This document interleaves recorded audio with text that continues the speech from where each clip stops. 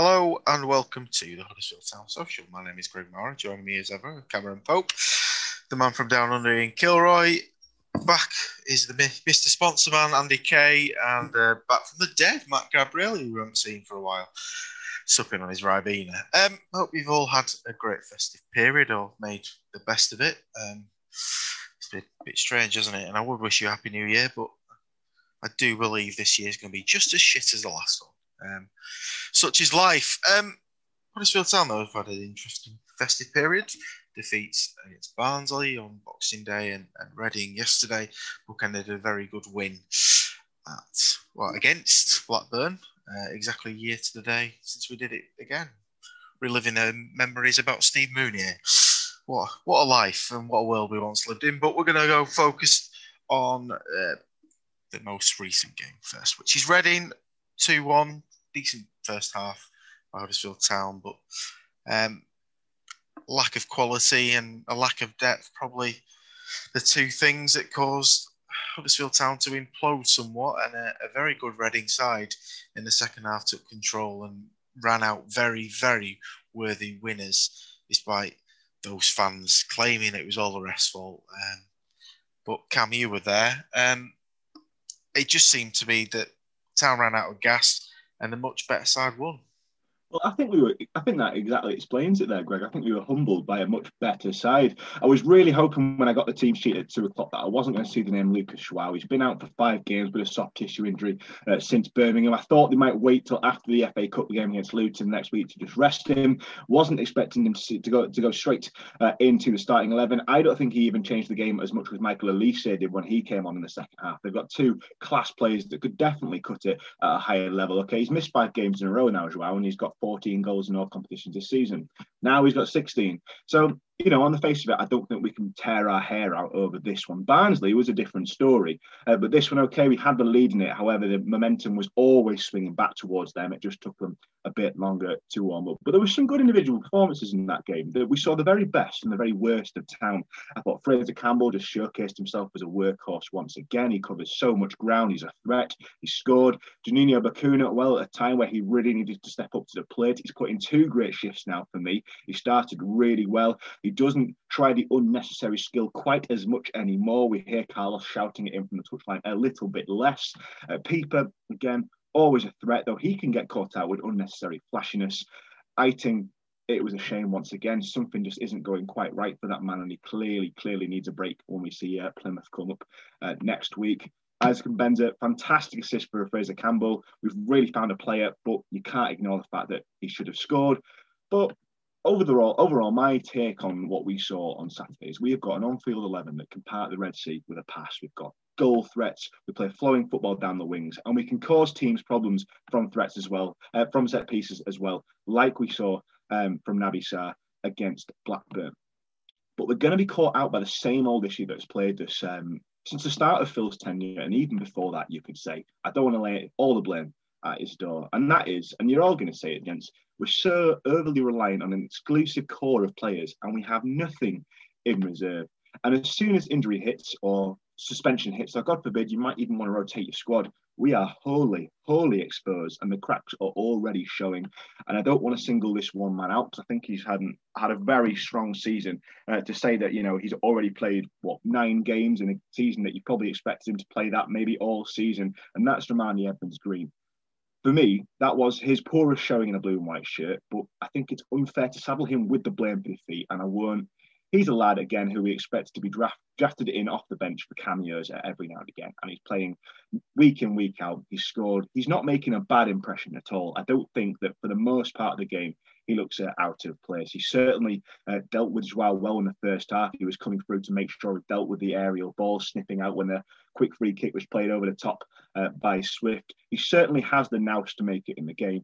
He's just naive, needs to learn, needs to develop. But I think we're running the risk of hampering these lads' development. I think we are putting too much pressure on their backs. And you can't develop properly when the stakes are that high. Perhaps you could even say the same for Eiting as well. I know he's a few years older. He's not a teenager anymore, but he has spent a couple of years out of the game with long-term injuries. So he's still in that crucial early development phase. Carlos is a youth specialist. Most of his career has been spent dealing with young players like at Leeds, and that's how he got the town job. So he'll know this. He was brought in knowing that we were going to have a young squad. So God knows we need to help him out, okay? Goodness knows we're doing better than expected. And I'm going to throw one out here, and I'm going to say something quite brave. And I think that at this point in the season, on 31 points, I go as far as to say that we're pretty much safe from relegation now, okay? Shoot me if you want, and I'm sure you might saddle me with why I'm wrong in just a moment, but I'm going to put myself out on a limb there and say that on 31 points at the halfway stage, I think that we've done enough. But goodness me, we need reinforcements in this January window now if we're going to make anything of it. We've said the importance of capitalising on the system that we've got now. Carlos is not going to be around forever. Give the man some money to spend, because goodness knows he is working miracles with an absolutely threadbare squad. On the one hand, it's great to watch, but as soon as the slightest thing goes wrong, and as soon as we go back to Saturday midweek games, we're going to get caught out again.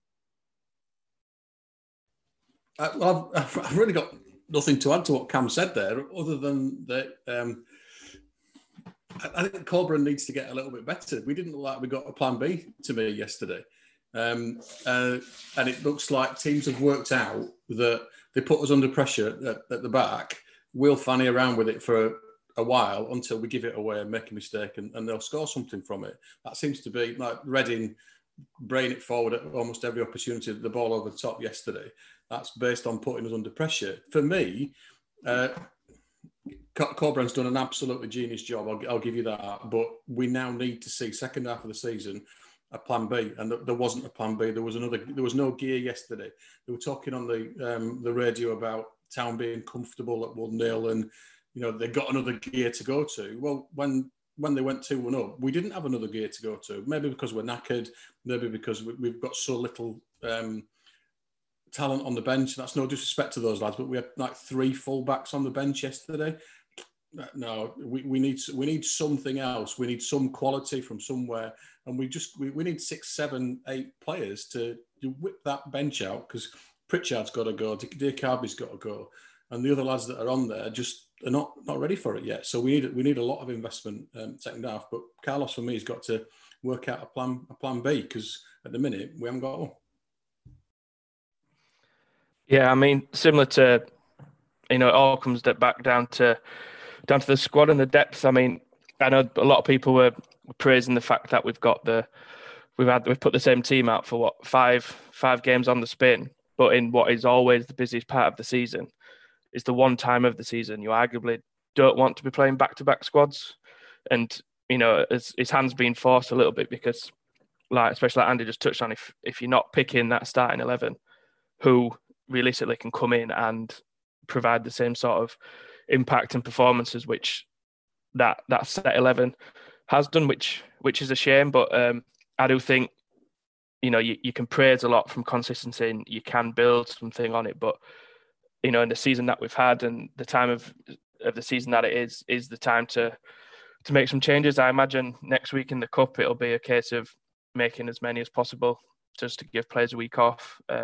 You've seen players like Aitin, who at a time was really starting to tick and starting to make things happen. His form has slowly got weakened a little bit, I guess, probably just through lack of game time in his career, and he's just getting hit by 2 games a week quite a lot and stuff like that. But I think in terms of these last 3 games, Barnsley, Blackburn and Reading, almost watching the same game, similar game, all 3. We managed to get his noses in front in a couple, and we probably just were blowing a little bit when it came to kind of like that second half at Barnes. They were a bit more of a struggle to watch, and if we could just do with a second goal as good as Campbell's been this season, he can't. The managers in the past have kind of said he doesn't have 90 minutes of it in him, but he's showing he does. But to do it so often is asking a lot. But certainly after yesterday, I know Reading's managers come out and said that was arguably their best and most complete performance of the season. So I don't think we need to get too downbeat of losing to a side which, I keep thinking, they're not going to stay up there. They're going to slowly tail off. But they were kind of a cut above in a lot of instances yesterday. But I think a lot of it's going to come down to these next kind of 4 weeks of the window, just to see if we could get bodies through the door, because you can see that some of them could just do with the rest, or just to freshen it up a little bit. And it's been a shame that we've not seen a couple more players step in, but you almost can't blame the manager for not making too much changes, because you don't want to have another Bournemouth on your hands where you make half a dozen changes and we get absolutely spanked. So it's a fine line, but I think this is where the board needs to kind of, come and commit and support. Carlos has just signed a new contract along with all of his staff, so they're clearly invested in this long-term project and vision. So let's hope that the board kind of said, you've shown your hand by signing this deal, we'll show ours and get some more bodies in for you and see if we can really push on. Look, the Barnsley game was one thing. That was a defeat that I looked at and wasn't worried about it whatsoever. Yesterday, I thought Reading put in a performance probably the best against us all season. It was a very, very professional, controlled performance, and nobody's done that against us yet, like they did yesterday. They were fantastic. Probably the word to describe Town's performance yesterday was leggy. We looked tired. We did look tired. We looked to be taking the easy option. The midfielders just weren't quite at it like they've been recently. I've got a bit of a problem with Bacuna and Lewis O'Brien that I'll talk about later, which is going to might offend Cam a little bit after he was praising Bacuna earlier on. But look, you just leggy. But you can look at one thing yesterday, and it's very easy to see where the problem is that we spoke about so many times before. Have a quick look at Reading's bench and options they have to change games if it's not quite going their way. They had Elise, who's a 19-year-old guy. So he's young, but he's pretty decent going forward. He's got 42 games in his career. So even though he's 19, he's experienced far more than all the guys we have on our bench. Then you have George Puskas, he's only 24, but he's played at Inter, Palermo, 150 games at really decent levels, right? Then you've got Sam Baldock, who we all know. We've seen him for years. He's played at Premier League level. He's played at Championship level. I think he averages about 1 goal every 4 games. And then they've got Semedo on the bench as well, who's played 100 games, including Portuguese top division. He's played 40 in the Championship last year. I think it was for Forest. They're the options that they have to bring on to change the game in the forward line. Yesterday, Reading changed all 4 strikers and attacking midfielders throughout the game. And then you look at Town's bench, and we've got Alex Pritchard. And then I think Cam was subbing, and Andy's probably on the bench. Matty might have been there as well. The rest of them, we just don't know. The young lads, I know Ben Jackson started for first game of the season or somewhat, but these guys that don't have that many games in them, or Jaden Brown is a young wing. But again, these guys aren't going to change the game. They're not going to be able to do that. Reading have it there. And to be honest, they didn't really need to. I thought they controlled it from the off, but they had the options there to change it. For us, we couldn't react when we fell 2-1 behind because we have no other options there to change the flow of a game if it's not going in our way. There is no plan B, Andy. We've spoke about that so many times before. Fortunately, when your plan A works and you've got a team of 20 players like Liverpool have and 22 players, they can bring players in. Like now they're suffering a few injuries and they can still carry on playing the way they want to play because they've recruited to do that. It's a very raw state of Corbyn's career, Corbyn's tenure at Huddersfield. So it's going to take a while for them to be able to bring enough people in to be able to do that 46 games a season. We get that. I think the 5 games in a row with the same starting lineup, it's kind of a curse at the same time as being something amazing in that you can see the players are getting more comfortable in the system. So that's why the results are improving now. We've got more home wins in a row prior to yesterday than in the last 10 years since we took the mick in League One. We know that. But then, like you say, you can't over Christmas expect to play every player every game and then not to be a drop-off in performance eventually. And yesterday, from going 1-0 up, it's probably the worst thing that could have happened to us. And that sounds crazy, I get that. But 6 minutes in, we're defending a 1-0 lead. The midfield was sitting deep. The defence was first deep. It just wasn't quite there. Johnny Ogg basically played as a third centre-back all game and not in a 3-5-2 or a 3-6-1, whichever way you want to go about, or a 3-4-3. He played in a back 5. The wing-backs themselves were pretty far back too, from the 6th minute till we conceded the second goal. Everyone was really deep, and that's something that happens when players are leggy, when they've played too much. It's not necessarily you physically can't do it, but your mind tells you not to because you go into reserve. You're trying to see out this 90 minutes as best you can, knowing that there's nobody else to come on and do it for you. We just look leggy. The first goal, so Fraser Campbell's goal is fantastic. Johnny Ogg played as a high pivot initially. He's won a nice little free kick, played it out to the right. A lovely little crossing from Mbenza. Campbell with a clinical finish, but there was some pretty horrendous defending from the Reading, I think number 29, the defender. He totally missed Campbell, but Campbell did what he had to do and put it away. Great. After that, Town huffed and puffed a little bit, but they weren't much there. Reading controlled it. They didn't.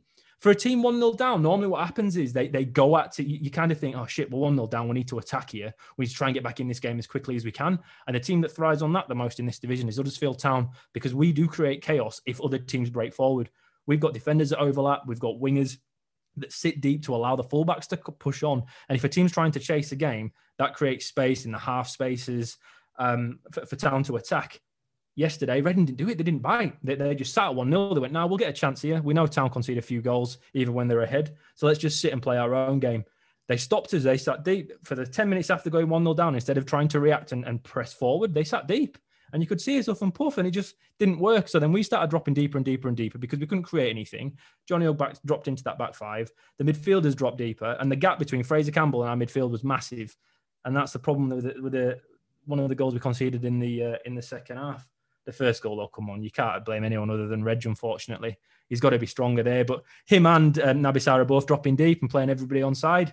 After that goal went in, and I don't blame Schofield at all for that. People could have mentioned he could have come out a little bit earlier for it. Could have been a bit further up in his box. But to me, that's your defenders every day of the week. He's been pushed off it by a strike. He shouldn't have been pushed off it there. He should have totally got rid of it. And he had the inexperience there of probably both the keeper and the defender was clear in that. You could see in the replay, Reg looks back at Schofield before losing the ball. He has a quick look back to see if the keeper can get there because he's worried already. He's tried to hope. That's a look of desperation, a look of hope that Schofield's going to come and clean it up. And he wasn't going to. And it was a class little finish. And then after that, we just went a little bit crazy. All of a sudden, Johnny Hogg started pushing up. And there was 3 instances after we conceded the first goal where Johnny Hogg's almost forward attacking midfielder. Like he was further forward than Eiting and Janino Bacuna. And we know Bacuna's not a defensive midfielder. We know that. We know that's not where he thrives. And the second goal, there's a little bit of lazy play. Fraser, we win the ball back at the in our defensive 4. We pass it around a little bit. We try and go along to Fraser Campbell, as we do quite often. And he's tried to play it back, but it's Jonathan Hogg trying to receive the ball, who's about 40 yards behind him instead of being pushed up because the defence are tired, because the midfielders are tired, because we've played 5 games in a row. So they've dropped deeper and deeper. Fraser Campbell's laid it off. Reading have picked the ball straight up and done a nice little number that Pippa's made an absolute howler at, in that he's been turned by the striker before the goal, and we find ourselves 2-1 down, and then we look at the bench, and who can you bring on? No one. There's absolutely no one there. Honestly, if I'd have had Boots, I could have been a better option than what we'd have had there, because there's just no strikers. There's no wingers. There's nothing there. And it's pretty clear now what we need to go out and do in this next 2 weeks, because Plymouth next week, I'd chuck out the under-18s. I'd chuck out the B team. The cup isn't where we're at this year. We're close enough to the top to be able to chase it. I'd gift the cup away and take the 2-week break. I'd concentrate on bringing in players as soon as possible, because you can sign somebody this week, Cam, and they get 2 weeks to get used to the Corberan system before our next league game. And you can't underestimate the importance of that. When the Carleys were here and they brought new guys in, they didn't have much time between games to try and imprint the new style of football. That's really important with signings in this division, to hit the ground running. There is a chance now with 2 weeks between yesterday's game and our next league game where we can get guys in, if we want to spend the money, and get them up to speed quickly. Because like with Bayeko, what's happening there? He's played barely any minutes. He's not ready. That's all it can take to get up and running. There's a 2-week window now to be able to do that if we act quickly. But will we act quickly? Will we be proactive? Will we move before selling? I don't know. I mean, my gut reaction to every single one of those rhetorical questions is obviously no. I hope I'm wrong. And if I'm thinking in my head there, I completely and wholeheartedly agree with you, Ian, about having to put the young kids out against Plymouth and bed in for 2 weeks and integrate new players into the system. However, I don't think that we'll get anyone in the start of the window. I think we'll wait for the dregs like we did in the summer. And we'll try and pass it off as if this was our number one plan the whole time. I hope to God that I'm proved wrong, but we've seen it too many times before. And secondly, I don't know, people might have heard in the Super Pod that I desperately just want now, for 1 year, now that we're probably safe from relegation. God, I've said it a second time. I am getting confident with this. I just want a cup run. I just want us to be able to focus on the cup. It's been such a shame. We spent all my childhood waiting to get Manchester City or Manchester United in the cup. And like everyone says, we got them in the 2 years, but we really didn't fucking want them. And so, having seen the disappointments of the defeats to Bristol City, etc., in recent years, I really would like this to be the year that we could focus on it. But the thing is, I know that you're right. We have to focus on the league. Even now, then, there's a the slimmest of slim chances that we could do something this year at the halfway stage. We just have to. And so I guess it is going to have to be put the kids out and hope that's enough to overcome Plymouth. I won't confess to knowing too much about Plymouth and the way that they play. They're going to be up for it, I imagine. And so I guess it's going to be one of those where it's going to be an interesting watch, because who knows, what our second string or our third string is going to be able to do. We'll probably see a few debuts handed out there, and that could be a good thing in itself, get a bit of first team experience. But I just hope to God that we would just like for once to be able to focus on the cup. It would be a nice change to not have to sacrifice it. So as soon as I hear those words, it's just a dead ringer for, I don't know, it sets something up in me. So for 1 year, I would like us to be able to focus on the cup. But you're right, Ian, we don't have the squad depth.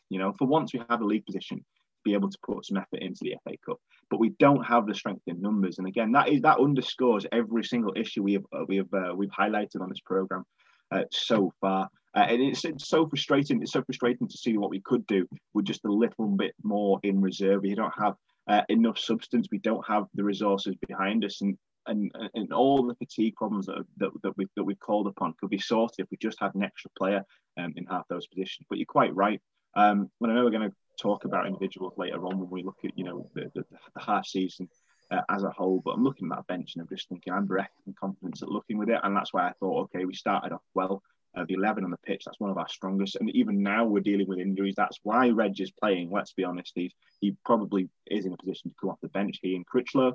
But we're just completely shy of centre halves. And that's a real problem area that we need to look at in this window.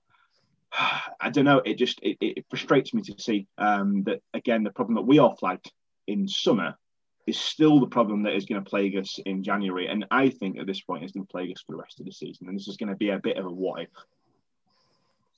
Also, to throw a little bit of a spanner into the works, whilst we've been waffling, Alan Nixon's just come out that Burnley are very interested in Lewis O'Brien. So we've still got the potential in the fact that one or two of our players are still going to be attracting interest from around these parts. And don't want to mention the C word, but given the fact that fans aren't realistically going to be in stadiums probably until Easter at the earliest now, and not to any extent until sometime next season,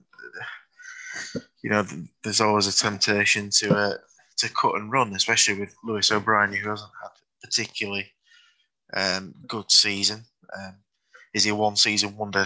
I don't think he is. I just think he's a little bit lost in this team compared to where he was under Danny Cowley, but that's always something to keep in mind. This was the thing I was going to talk to Cam about with Bacuna yesterday. Lewis O'Brien's having now to play out wide on the left to accommodate Bacuna's temperament when he's playing for Town, in that if he plays out wide, he gets lost a little bit because he's a little bit of that ego player. He's just Bacuna is not a winger. But neither's Lewis O'Brien. But the effort he puts in allows him to do okay. So what Town have got at the moment is when we go out and set out our first 11 like yesterday, and we did it against Blackburn as well, O'Brien's wide left. So Bacuna puts in a better performance. He puts in a 7 out of 10 performance. And Brian does a 5 or 6 out of 10 performance out wide, instead of O'Brien getting a 9 out of 10 performance in the middle and Bacuna as a 2 out of 10 performance out wide. If I were Lewis O'Brien and his team's interested, I would be gone quickly, because at the moment he's suffering from having to cover positions in the team where he can do it okay of a job instead of where he's best at playing, because we have such a small size in our squad. And that's just a fact. He will not be playing out wide left if we had anyone else that could do it. And if we had anyone else that could replace Bacuna. But he's having to do that because we've got nobody here. I'm amazed anybody would be interested in him at the moment, though, to be fair, because he hasn't been great this year. He hasn't been the best that we've seen. He was injured, and it takes a while to get back into the swing of things. And what you say, with so many games quickly, his recovery period will mean he's not on the training field, he's not on the grass as often as other players are. And this 2 weeks for him could be great. We have to keep hold of him, though, surely. There's not many people in our team who we need to build around, because they're either on too high wages or are a little bit old and not necessarily right for the system that Corberan wants. But Lewis O'Brien seems everything to me in what Corberan wants to bring to Town. And I'd be, for one, absolutely gutted if we listen to anything for him in January, especially when you look at how many people we've got out of contract in the summer who really we should be really proactive in trying to get rid of now so we can backfill and recruit more fitting players for what Carlos wants. Well, the only way this could possibly be a good thing, an O'Brien going, and I never would have even entertained the prospect up until now, given that he's on the run of form that he is. The only good thing that could come out of this is if it went early in the window and we were able to reinvest. But I mean, I can see from your faces that you think the same as me. That just isn't going to happen. That just doesn't happen at Huddersfield Town. The worst thing that could happen, conversely, is we let him go in the final week of the window, don't get anyone in. And that sounds like a doomsday nightmare scenario, but it's also a very realistic one.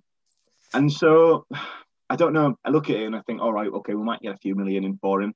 The hangover from last season and the memories of how good he was may just serve to bring in, a bit more money into the coffers.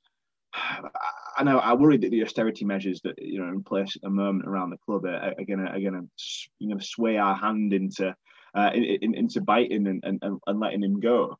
But I don't know. I don't want to lay the blame at Bacuna's door, really, because I've actually been really impressed with him the last few weeks. And okay, O'Brien isn't a winger. He's no more of a winger than Bacuna is, okay? And that, again, just screams lack of depth, because we should have someone who can fill that position. It down a Diakabi. And that's the problem we're facing at the moment, and that's what we're going to have to face for now. But I think that O'Brien there is a victim of his own versatility. If Bacuna's not a winger, then he has every right to fight for a place in central midfield. And okay, I don't agree with his petulance, and I think that has been a real scourge on his game since he joined. But since he's come back into the middle, I've been so impressed with him. And he's often one to be scapegoated as well, because he's a young lad. He's coming from abroad. He wasn't on the best temperament. He didn't have a great disciplinary record at Groningen.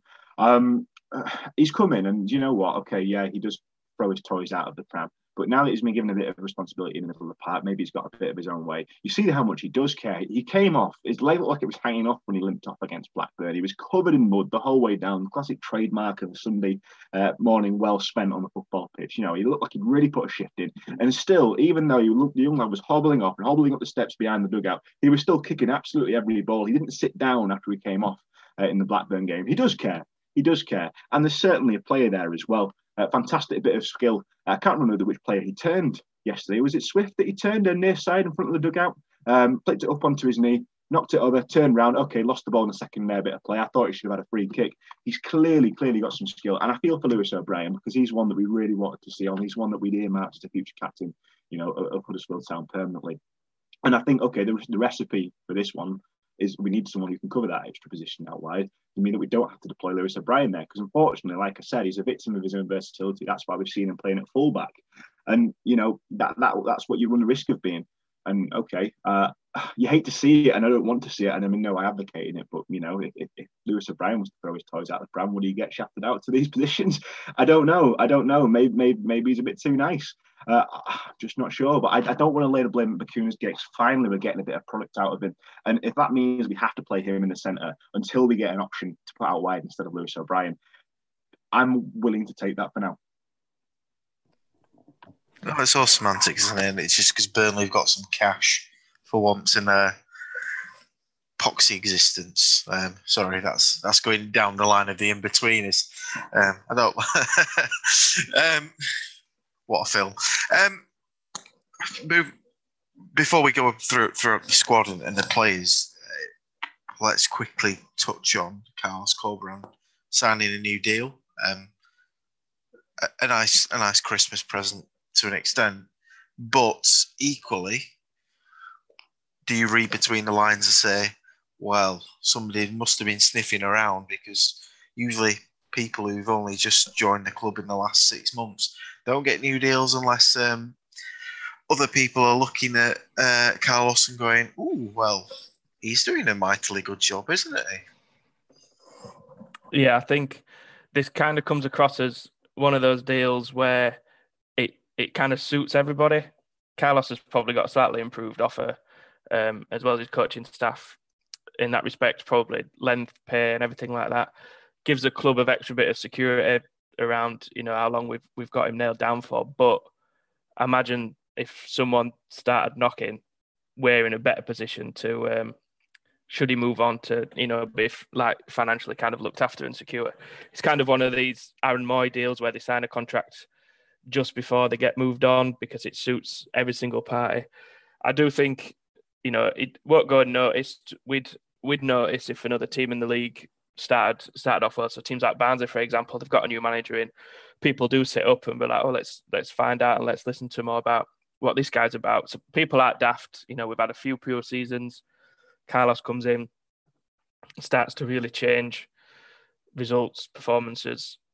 And, you know, you see other fans, as much as, you know, Twitter can be a hard place to actually gauge opinion, but, you know, the clubs are, you know, seeing positive signs from us. So, you know, I do think it's one of those deals which gives everyone a bit of a boost, a bit more security. And I do think, you know, if as much as we could teeter and have a have a little dabble looking up the table a bit, but realistically we're probably going to finish around where we are now. So, and if we get a good start next season, teams might start to give us another look and see. But I think from our point of view, it can be seen as a positive thing where it's nice to see a manager come out, you know, and say, we're going for this, you know, we're happy here. We want to see what we can do. We've had a decent start. So hopefully now it does mean the board will start to back their man. You know, they clearly feel like they've got this one right. It fits in with everyone above him at the club. It seems to fit in with what's going on around him and all this B team structure and everything else. So all eggs are firmly in like the Carlos basket. So I think we need to hope that we'll continue to progress. You know, it's nice if your manager's getting linked, it means he's doing something right. But obviously we want to try and keep him as long as possible. So it was kind of unexpected news, but I think a positive piece of business from the club all around. I think so. You've got to hold your hands up and say, you know, it's good to get a good asset that we've got and reward him and say, you know, we're in it for the long term. I completely agree, Matt. I think it's a good sign, particularly if Lewis O'Brien's been linked somewhere else. There must be a reason for that. Yeah, it's probably based on last season's form, but that's a good thing. We're middle of the table. We would all have snapped whoever was offering its hand off to get this at the end of last season. Interested in the manager, clearly, otherwise he wouldn't have been rewarded. Interested, well, obviously one of our better players, but remember, that's part of the Town DNA. That's what we do. We bring players in, we build them up, and then we sell them on. And Phil's not afraid of taking difficult decisions, getting rid of my darlings, the Cowleys, at the end of last season. I didn't agree with that and still rankles a little bit, but it was a tough decision and he got it right. And I think that if O'Brien's been linked away and he can get a good deal for Huddersfield Town, he will make that deal and people will whinge and moan and whine about it. And I can understand that, you know, why we're selling the crown jewels, but it's a good thing that people want our players, and it might be the investment that the club needs to keep it in a good position. So for me, although it's disappointing to see, you know, one of our best players possibly being linked away, it's a good thing. So I'm pretty pleased with where we are at the minute. If you're going to do a half-term report, which I think we're going to look at doing, I'm chuffed to bits. Remember, 18 months ago, we were like Sheffield United fans are. Just nothing happening, no wins. How long did we go? 100 games and we won 18 or something? I can't remember the stat, something like that. Look at where we are now. We've pushed Reading. All right, they're a really good side, really, really good side. Like everybody said, they were the best side I've seen at Town this season. We've pushed them a fair bit of the way. We'd have snapped anybody's hands off for that this time last year. We've gone through an awful 2 years. The green shoots of recovery are there. The New Balance are in place. The chinos are in place. It's looking good. We might have to take some short-term pain by selling some good players to get some money in to keep us in. I think I'd hate to say this, but I agree with Cam. I think although if you look at the position in the table, Hull were in exactly this position last year where we are, and they went down and they got 5 more points than we've got at this stage. So there's a stat for you.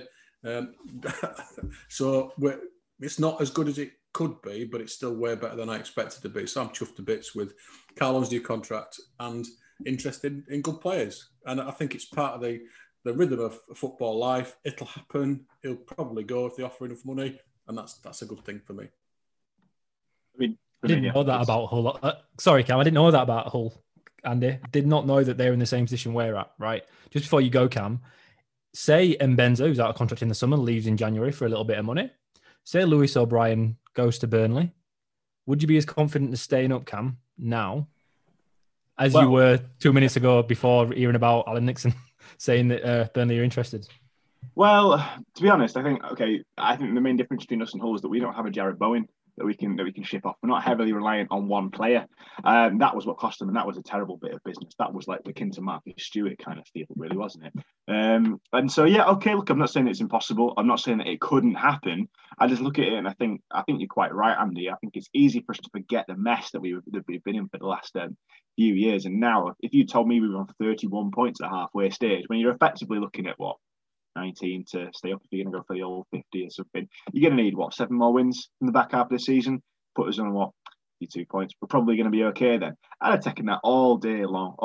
And so if O'Brien was to go, well, we've not been that reliant on him so far, and I think it is flattering to see that teams are obviously coming in, and you're quite right, it is part and parcel of the game, as is the new contract for Corberan. I don't think that really managerial contracts mean all that much. But again, it's good to see that it's a statement of intent. We're protecting our assets. I'm impressed with that. And I think, to take stock of it and to look back at the midway point, I think, I think it has been, in very recent memory, it has been a whole lot worse. And so for me, I don't know, I think I struggle with this angst that Lewis O'Brien may leave because we haven't seen a lot out of him this season. And we could keep him for the player that he has been and that he could be. And you might be quite right. You might be that once you get back into his original position, that he's going to look a lot stronger and he might carry the team again because he was our best player last season. But then at the end of the day, everyone's got their value, and his value has probably gone down a little bit this season. That's football. And so again, statement of intent, Corberan, great. Interesting. O'Brien happens. Personally, I don't know. I don't see it as a major issue that could define our season. Maybe I'll end up eating humble pie. I really hope I don't. But there we go. I'm on record now, so I can't hide from it, can I? It's also making the assumption that he is going anywhere. It is Alan Nixon. Indeed. It is Alan Nixon. Alan Nixon's very famous for being very close to agent talk and new contracts, but also, don't take his word. Don't take people believe everything he says. I'm still waiting for David Nugent to walk through the doors of Canal Side, according to Alan Nixon. So I won't be taking that one as gospel too early, I don't think. Let's not go full on. Don't panic, Dad's Army just yet. Because otherwise we'll look a bit silly. But we'll slide on. We'll look at our half-term report. Huddersfield Town 13th in the league as it stands. 1-9, drawn 4, lost 10, 31 points, goal difference of -4, 12 points clear of Derby County in the relegation zone, but only 6 points off Watford, who lie in 6th place. Anyone enjoy Ben Foster's video from the other week? We'll probably enjoy this one. If you saw the Swansea player celebrating in front of his GoPro yesterday, so that's something to go watch once you've listened to this. Half-term report. I'm going to score it out of 10, a very solid 7. I think we've done remarkably well. We could go on about many things here, but what I want to touch upon is the man in between the sticks as my biggest positive of the season. So that's biggest positive of the season to start with, Ryan Schofield. 2 weeks ago, Gaz talked about he played in a Toulon tournament in a team alongside players like Harvey Barnes. High hopes for him. Goalkeepers take a bit of a while to develop, really. We haven't had someone like him probably since Alex Smithies, and he certainly hasn't got the hype Alex Smithies had, but that was a different time, and Sky Sports haven't been doing articles on him yet. He's been fantastic in between the sticks. He's made some absolutely outstanding saves this season. That save against Blackburn was truly world class, for being quite honest. Reaction save. I am very, very hopeful this lad can be our number one for the next few years, until somebody in the top league will inevitably come calling, because he's young, he's English, and they inevitably get snapped up. But my positives this season has been him, and probably the young lads who have stepped in and actually achieved something. Reg, mistakes notwithstanding, he's been a class little find, hasn't he? Been out on loan to Swindon, etc. But for me, Ryan Schofield has probably been the biggest positive this season. On Schofield, and appreciate, could have said this earlier. Does no one else think that he could have done better yesterday and should have come and got that first goal? No, I thought watching it live, I'm screaming at the TV like, where's the keeper? Centre back talking, isn't it, Matt? Yeah, but I feel like he's stuck on his line. If he's on his end of his 6-yard box, he just comes and collects that. But It's experience. So when you have a young keeper who is 21 years old, you are going to have mistakes. But I appreciate that Edmonds Green could obviously, he can do a lot better with the way he's defended that ball over the top. And even in this discussion, we've clearly moved way beyond this. But it's a little gripe that I thought. I don't know. I thought a lot more people might have thought Schofield's to come and collect. I'm going to give young players a chance, Matt. Just because you're old and cynical these days. I'm not. I'm all for that. But I don't know. I feel like he'll probably look at that himself and think maybe he could have done better, or maybe that's just me. I've certainly seen criticism of him and the way he commands his box. I think maybe that could have been said about Blackburn.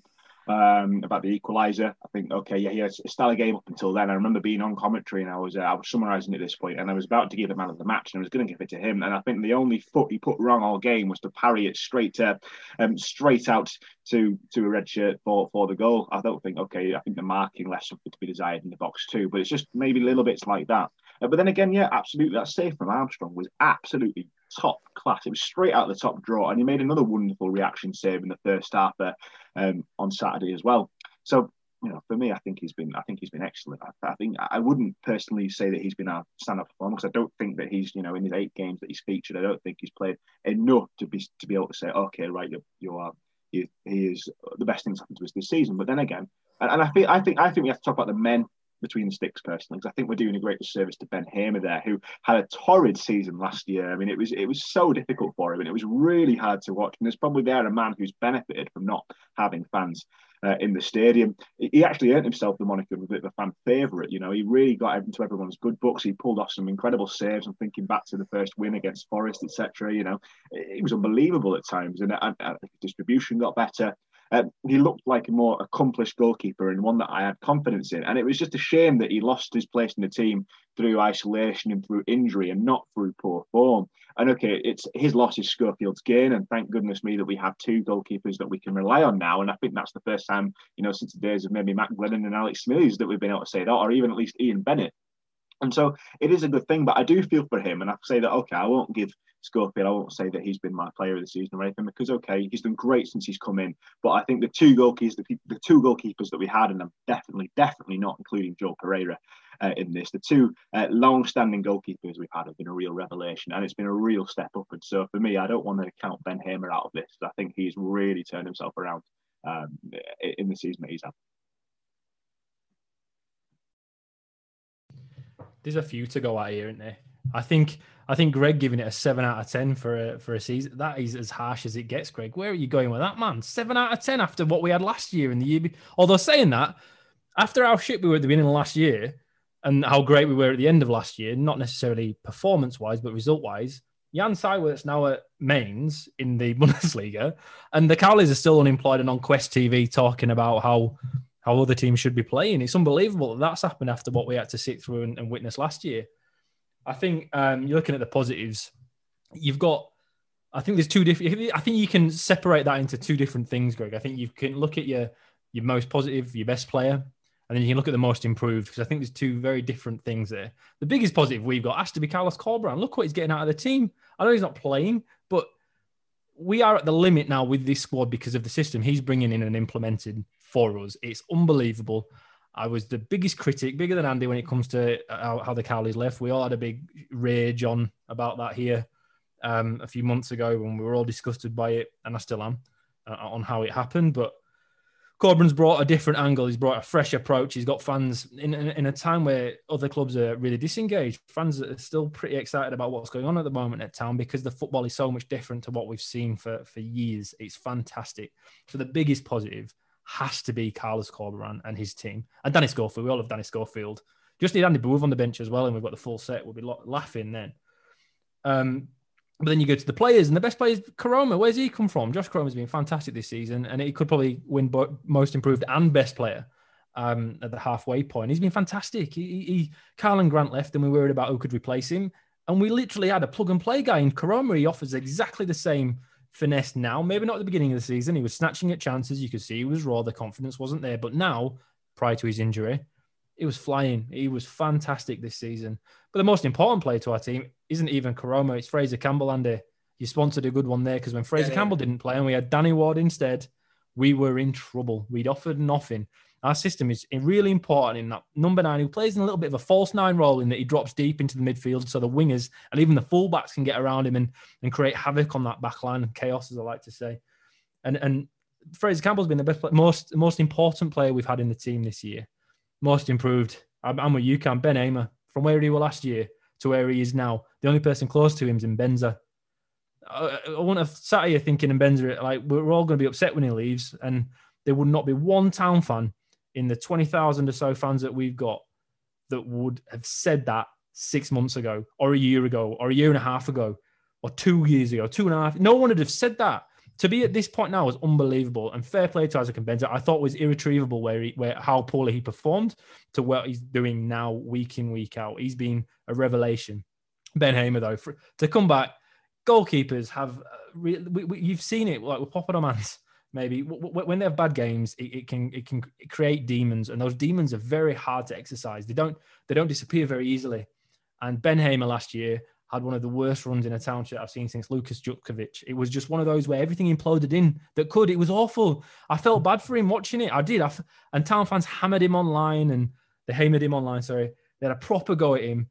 And it just created a furore that I thought was unfair because nobody chooses to play that bad. But when goalkeepers make mistakes, we all know about it. How can a goalkeeper turn it around after a loan that wasn't necessarily great at Derby that Ben Hamer has? I put it down to entirely that there's no fans in the stadium. I think if the fans were there, it would have been a different question. But Ben Hamer, for me, should be number 1 keeper still now. I think after Schofield's performance yesterday, I'd be putting Ben Hamer straight back in. I think Schofield's had a few games and done really, really well. And I'm a big believer in that defences and goalkeepers shouldn't be changed unless you lose, right? We've lost. And to me, the errors in the inexperience in the defence and the goalkeeper a little bit. Like you said, Matt, that first goal was I can't blame Schofield entirely, but I think a good goalkeeper, an experienced goalkeeper, would have saved Regg's error. That's not saying it's Schofield's fault. I'm just saying it could have been stopped if we'd have had a more experienced goalkeeper that demanded his box a little bit better. That's a very different thing. I'm not saying he made an error, but I'm saying somebody could have covered somebody's error if they'd been more experienced in Championship football. And I'd be going back to Ben Hamer because I think when he's playing at the back, his footwork is pretty good, and I'd have it better than Schofield at the moment. His ball work at the back, he passes out with a little bit more intent. I feel a bit more confident when he's there. But there's far more positives this year than 7 out of 10, Greg. That it's tight. I'm going 9 out of 10 for the first half of the season report card. I think we've been far better than anyone could have expected, and other than being in the playoffs up until yesterday, I think we were close to reaching our top 30 charter target, and that's what Huddersfield Town is. We're sniffing where the club wants to be, and after where we were with the Ansai work, I didn't think it'd be anytime soon. Oh, I'm having this 9 out of 10. 9 out of 10. That's having playoffs. 9 out of 10. 10 out of 10's top at table. You're having it, Greg, because it's true. 9 out of 10. 8 out of 10. 8 out of 10. It's better than much better than we expected. For me, looking at me, the player of the season most improved, I'd love to nominate my sponsored player, sponsored by AKLD Training, which I love to hear ringing out over the tannoy to an empty stadium. I'm really invested some money in what's his face talking to an empty stadium. That's great. Well done, me. But for me, it's Toffolo. The consistent contribution that he's made through the entire season so far, it has to be Harry Toffolo for me. The way he's on and off the field, love the guy, and he's missed the consistency. And he's one of our major attacking threats. You know, the number of times we look forward and he's beyond Campbell. He's the one in the box. He's had 2 or 3 chances. He's scored a couple of goals. You know, that's so for me. Toffolo's the player of the season. Although there should be a mention in dispatches for the cream chinos and the New Balance whites as being, you know, like another player. with having them in place, they're runner-up in my player of the season so far. Most improved. This might sound like a cry for the old guys, but I think Oggy's got better. I think when the ball used to go to him last season, oh my God, he's gonna mess up. He's gonna give it away. His first touch was dreadful. He's got much better, and he's dropping back into the back three, I suppose, and playing centre half. Seeing him playing crossfield balls, which he didn't used to do last season. So for me, him and Koroma would be my two that are most improved. But I want to give a mention to an off the pitch thing as well. And I think the comms team at the club have got much better. I called them out on here for being dreadful at their communication with their people, but the pre and post show, you might think it's a bit cheesy, but actually it's quite enjoyable. I was amazed today that Lee Makel does not look like Lee Makel anymore. I've seen the photograph and I wouldn't have picked him out, but seeing the old players coming back and talking about town's been great. I love the access all areas, a bit of a nerd for seeing what's going on behind the scenes. The news items have got better, and Devlin shut up on Twitter as well. So for me, the most improved element of Huddersfield Town is their communication, because the players, you could pick anyone from Mbenza, Hogg, Schofield, Reg, Koroma, but off the field, that's the bit that got best for me.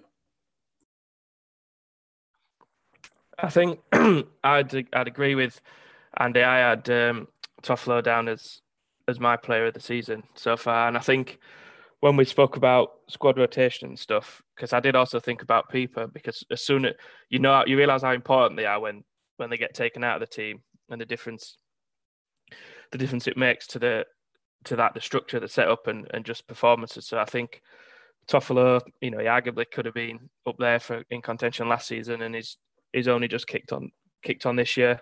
He's contributing for actually creating chances and goals. And sometimes you see it happens, but most games, at times, things just start to open up down that left-hand side, and we put it down, then you can kind of rely on him to make something of it. So I think Toffolo, as a player of the season, shout will be mine. In terms of most improved, I don't know if I agree wholeheartedly with what everyone said about Hamer and the way he's improved. And I think, like Ian said, fans not being there has played the biggest impact on Hamer, I think, than anyone else.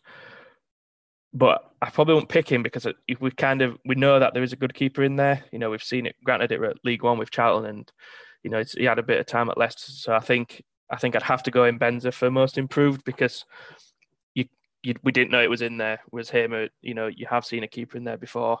I think Koroma, would have been in for a shout with this again. Stepping up to this level was difficult for him, and even when he had that little spell at Rotherham last year, I don't think it wasn't a player that Rotherham were keen to get back and overly impress, even though it was quite a short stint. So I think Toffolo as the player of the season so far, and Mbenza as the most improved, would get my votes for that. And I know that we're probably going to move on to maybe what's been a bit more disappointing, or who you'd like more from. But I think if I were given the score an out of 10, I'd probably go with 8. I think 10 and 9 might be a bit of a stretch. I'm with Matt on that. I was going to go for 8. I think that, compared to what we had last season and the dross we've put up with for a number of years now, it's just nice to see us play good attacking football. I think that, we can't lose track of how poor it's been. However, also, we can't get too happy clapping, and we've got to think that, look at all the issues we've just picked out in the last 45 minutes. There is a lot to go. There is a lot still needs to be done on and off the pitch, but it is going in the right direction. I'm really pleased with that. This is a massive month for us now. Before I get too bogged down in that, 8 out of 10 will do for me. And I'm glad that you've both said Toffolo, because I've got Toffolo written in massive letters on the best player, because I think there's a few contenders for it, and I think Koroma was in with a real shout. It's just hard to give it to him given that he's been out with his fitness issues. But I think also he had a slower start to the season, and I'm really impressed with the level he got up to. But Toffolo has just been immense the whole way through. He's been so consistent. He seems like a genuinely lovely bloke as well, which shouldn't count, but it does. I just think he gives us a whole new dimension going forward. We've more or less got a new way of playing that centres around him. He's an ever-present threat. He and Pieper have been absolute revelations, but honestly, I think that he has just been superb. And so for me, I can't give it to anyone else but Harry Toffolo. And for most improved, Isaac Mbenza, he has just been he's been a revelation as well. It's a completely different player, and I was really moved by the interview he gave a few weeks ago where he said he was overwhelmed to get the phone call to say that we actually wanted him back for a third go, and we all thought the club was mad and maybe a bit desperate, and maybe they were, but fair play to Carlos Corberán, because he has just overarched all this. He's got the absolute best out of the player, and that was a delectable ball. It was an exquisite ball into Fraser Campbell for the goal on Saturday. However, given the start that Ben Hamer had and the difficulty, and he got no end of abuse. I mean, yeah, okay, I always wonder why fans seem to think that players need to know that they're playing badly. I think Ben Hamer probably knows he was having a shit season, and then some people took it far too far in letting him know that. But he's put all that behind him, and he's come out the other side, and he's been a really esteemed goalkeeper on our side. So for him, most improved, it has to have his. So then, as a democracy, we've agreed 8 out of 10 for the season so far. Some people getting a little bit too premature and excited, Ian. Happy Clappy. Cam's just sat there and called me Happy Clappy. And now no one's ever called me that in my life ever before, Cam. So congratulations, mate. It's the first time for everything. Just love the V's that came straight up from the bottom of the screen. Happy Clappy at 9 out of 10. Compared to where we were last year to now, sniffing playoffs, it's unbelievable. And you tight Yorkshire bastards are sitting at 8s and 7s. Maybe it's because I've moved away. Maybe that's it. I've moved away and I'm less tight as I was. If we can get to the 5th round of the FA Cup, then I'll move it up to a 9, mate. You know, it comes, but not all at once. Okay, we've got to wait. That's what happens when you live in the sunshine and you've got an inch of snow outside your house in the morning. Right, democracy entails 8 out of 10. Most improved player and Ben's the best player this season, Mr. Toffolo. We'll go negative. This is my forte. I'll save myself to last. Disappointments of the season, and I don't want to target players. Huddersfield Town love a scapegoat, so I don't want to scapegoat anyone because I think it's unfair. And we've talked about Ben Hamer and other players being a scapegoat. Well, biggest disappointment so far. I'll put it to the room, the Zoom meeting room. What's been your biggest disappointment this season? 94th minute. Winner conceded against Barnsley. When you live in Barnsley, it don't get much worse than that for me. Although, to be fair, my mates have been pretty cool about it. In terms of off the field, I follow. What's that about? Can we not just make it easy enough to click on it and it works and it happens at the same time it happens on the field? That's dreadful, and he's sorting out. On the field, although he's barely been on the field, is this Bayeko, whatever he's called. What's that about? Is he one of Corberán's mates that he's just brought in and I'll get your contract for a year, old lad? Come and sit on bench with me, it'll be fine. Lovely weather in Huddersfield this time of year, you'll love it. Why have we bought him? Usual Pritchard, Bacuna suspects, but for me, what was the point in Bayeko? So yeah, he's my major disappointment. I expected something good from him and nothing's come, so he's my big disappointment, really. I think mine's, again, it's tough because he's been struck by injuries and not played as much, but I'd probably have to put Danny Ward down as my biggest disappointment so far, which when we signed him for free, I actually thought it was quite a shrewd bit of business. You know, he's had a steady enough career in the Championship. Obviously, it's familiar with Town and Town fans. And I did think, you know what, he could arguably be his first choice and starting number 9. Obviously, that early injury kind of, gave him a huge setback. And when he came back in for maybe 2 or 3 games, and you kind of, I know he's got to get back up to speed, but you're kind of hoping, you know what, with Ward, could share the load with Campbell a bit, and then he's got injured again. So I appreciate it's kind of harsh to say, you know, a guy that's probably been injured for 75-80% of a season, to say that's the most disappointing thing. But I almost don't feel disappointed in Pritchard, Diakhaby and a few others, because, you know, I almost expect to not expect from them now. So I'm kind of not including them in be disappointed anymore. Bacuna and O'Brien, you do watch them and you think, oh, I know you've got a bit more in you. But again, you know, they're playing flat out, and you kind of can't knock them for, you know, they've played with 3 managers in the past 18 months. So, and, you know, they're still putting it in and they are still performing well on occasions, but you just kind of want to, you know, that they've got a lot more in them. But I think similar. Danny Ward's got a lot to come, but it'd be nice to see him on the field a bit more, and when he's on there, contributing with some goals and stuff. So yeah, as harsh as it sounds, Danny Ward as performances, not the signing, I think is probably what I've been disappointed with. For me, I think there's one name, and it's hard to ignore. But for my biggest appointment of the season, it's got to be the numerous late winners we conceded. I think Barnsley was pretty hard to take. I really feel for Andy as well, because at least I don't have have to put up with living there and getting it off all the locals. I thought that the loss to Birmingham with the Jukovic goal was up there as well. That was a bit of a stinger. I was also pretty disappointed against Reading. I really thought we could see something happening. We could have gone as high as 8th. I was thinking, right, this is where it starts. 2021. It's the year of the new normal. New normal is Town's a top 30 club. Didn't happen, and I feel like this is the time when I want to slip in the fact that we have to go back 17 years until the day of recording for our last home New Year's win, back against Doncaster on the 3rd of January 2004. My first season as a season ticket holder, and in that time we've not won a New Year's home game, and in that time we've also had the 6-1 defeat to Leicester on New Year's Day, and a mountain of defeats also. In fact, it was Stoke last year, wasn't it? A 5-2 defeat to them on New Year's Day in 2020. So not a great time for us. That was a bit of a disappointing one to see in the flesh, but no, I think it doesn't get much lower than Barnsley. However, for an individual, Danny Ward, it's hard to ignore that it's just not worked out. I said it wouldn't work out, and I don't feel like I can even claim victory for this one, because I think it was just quite obvious that it wasn't really the right move for us at the time. I would have been happy to be proved wrong. However, he doesn't get my biggest disappointment of the season. Alex Pritchard, I'm sorry, but it's just not working out. Yeah, I think his contract is up at the end of the year. We've got an option perhaps of an extra year. I really don't want to see us have to take that option. But do you know what? If we don't recruit, and this is another reason why we need to recruit, we're going to be forced into it because we're going to have no better option. So for me, I'm still waiting for something worthwhile. I think it's going to go down as one of the worst signings in Huddersfield Town history, because I just think it's got worse and worse every season. And so for me, Alex Pritchard has to be my biggest disappointment. Until Cam called me a happy clapper a few minutes ago, I had a different answer, Cam. Now it would be being called that by you on here. That's my biggest disappointment of the year so far. But apart from that, and Andy, I'm not surprised nobody's giving you shit in Barnsley, because not many people have the internet over there, do they? So they wouldn't have seen the game anyway. They won't know what score it is yet. They still don't know how last season finished. But other than Diakabi and Pritchard, everyone said everything that needs to be said about that. But with Pritchard, I suppose in the Premier League, you kind of had the excuse that, okay, maybe he's one of those players that's top-end Championship, not quite Premier League kind of player. There's loads of them around. Sam Baldock, again, who we played yesterday, he's that kind of striker. He's one of those guys, and there's loads of them like that. We know that.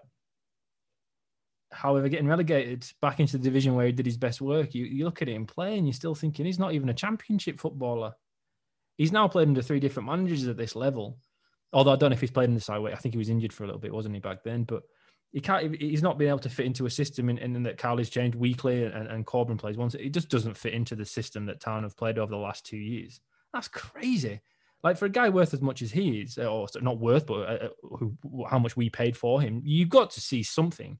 And you just don't see it. You just do not see it there. Or not maybe the injury took too much out of him. There's a possibility with that.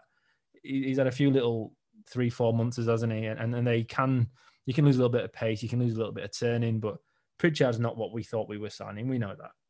Diakabe barely looks like a footballer other than his pace. You see him play and you just think to yourself, what happened on the tape, the scouting tape? I don't quite understand what Diakabe offers to Huddersfield from what we were looking for at the time in that summer of horrific transfers. I don't quite get it. So we know that.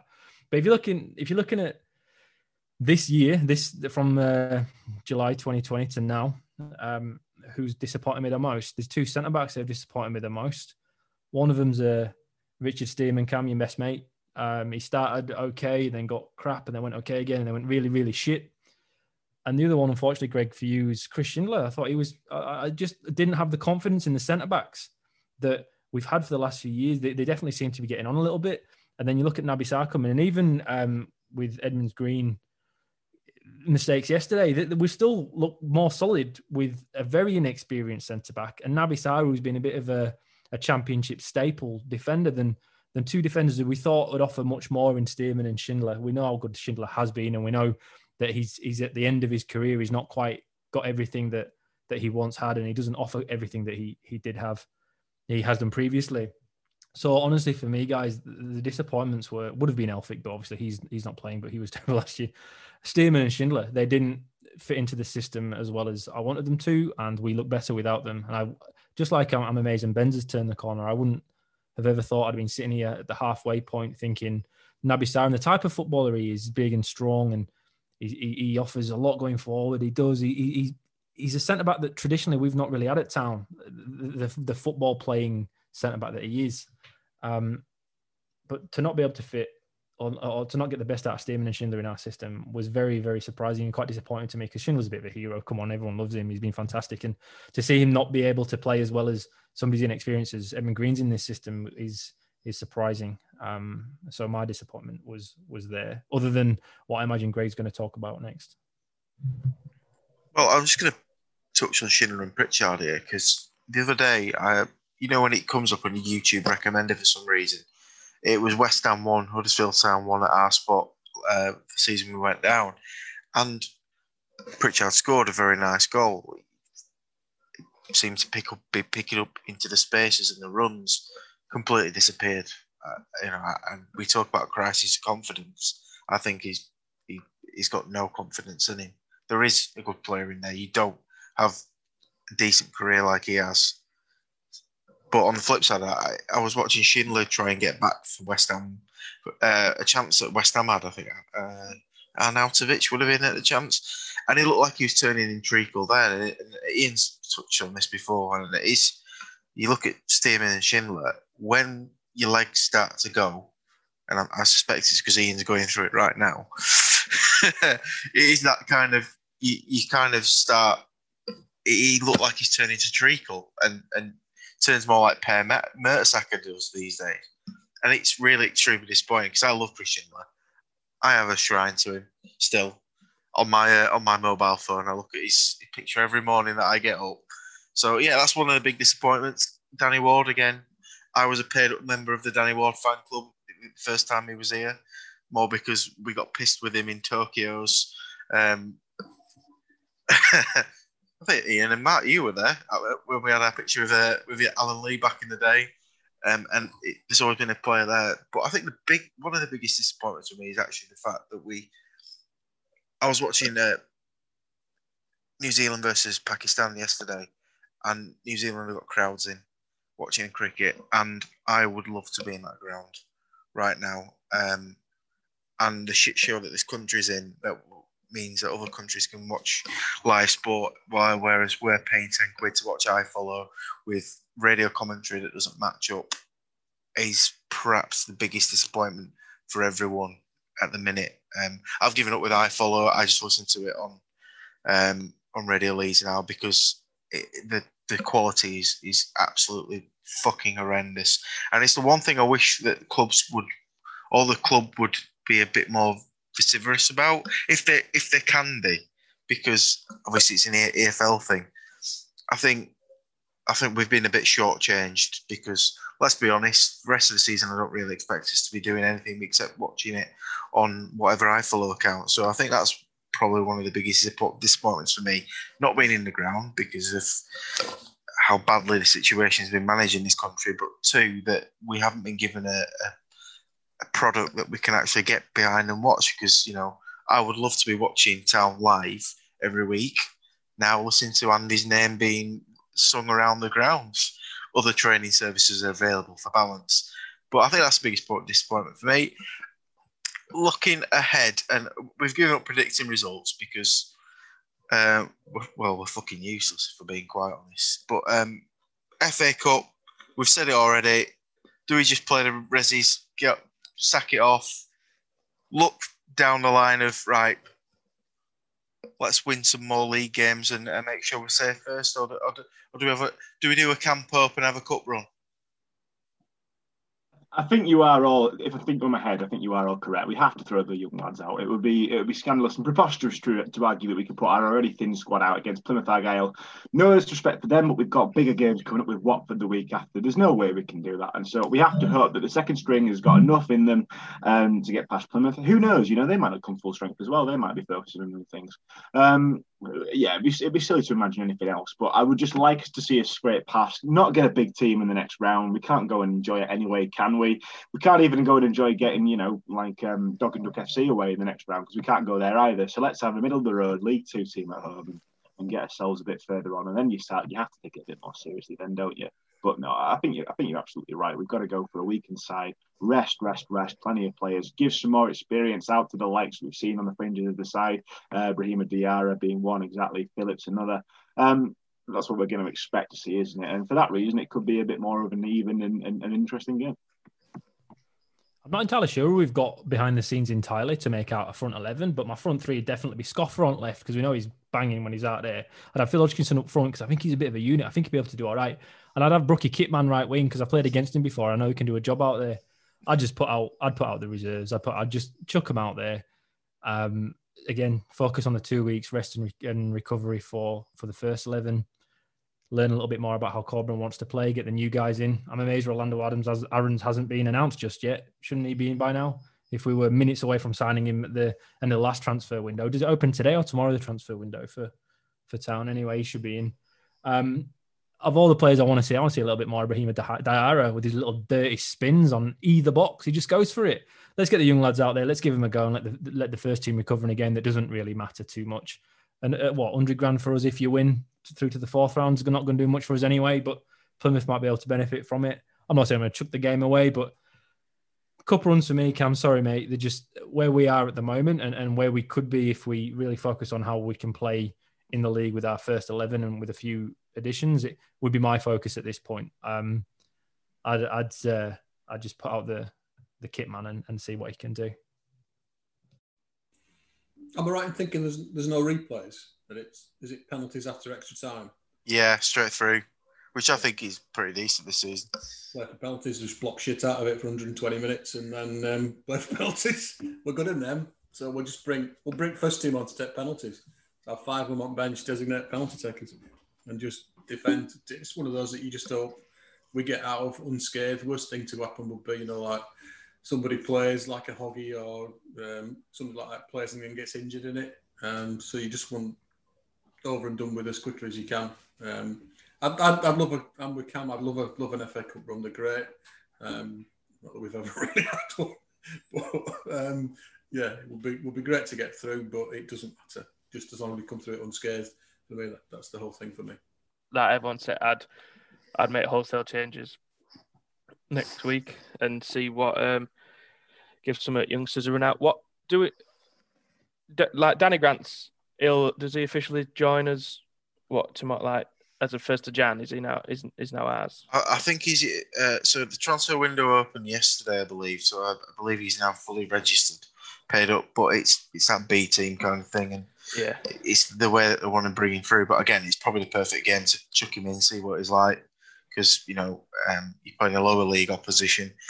Who knows what's going to happen? I'd love to see players like Danny Grant and maybe a couple of us coming in, give him an opportunity, have a bit of a laugh. It's a weird season and it's strange times. It won't surprise me at some point this season gets paused again, given the fact that all the Premier League footballers don't seem to be taking the rules very seriously. As we've seen with Spurs, West Ham, and now Benjamin Mendy getting escorts in for himself over Christmas. Law unto themselves. Gentlemen, thank you very much. Huddersfield Town, as I said, 13th in the table, 12 points clear of relegation, 7 points clear, shy of the playoffs. Perfectly mid-table. That's where we were all love to be. 8 out of 10. That's what we're saying. 8 out of 10, apparently. And Ian Kilroy's a happy clapper. Thank you, gentlemen, for your time.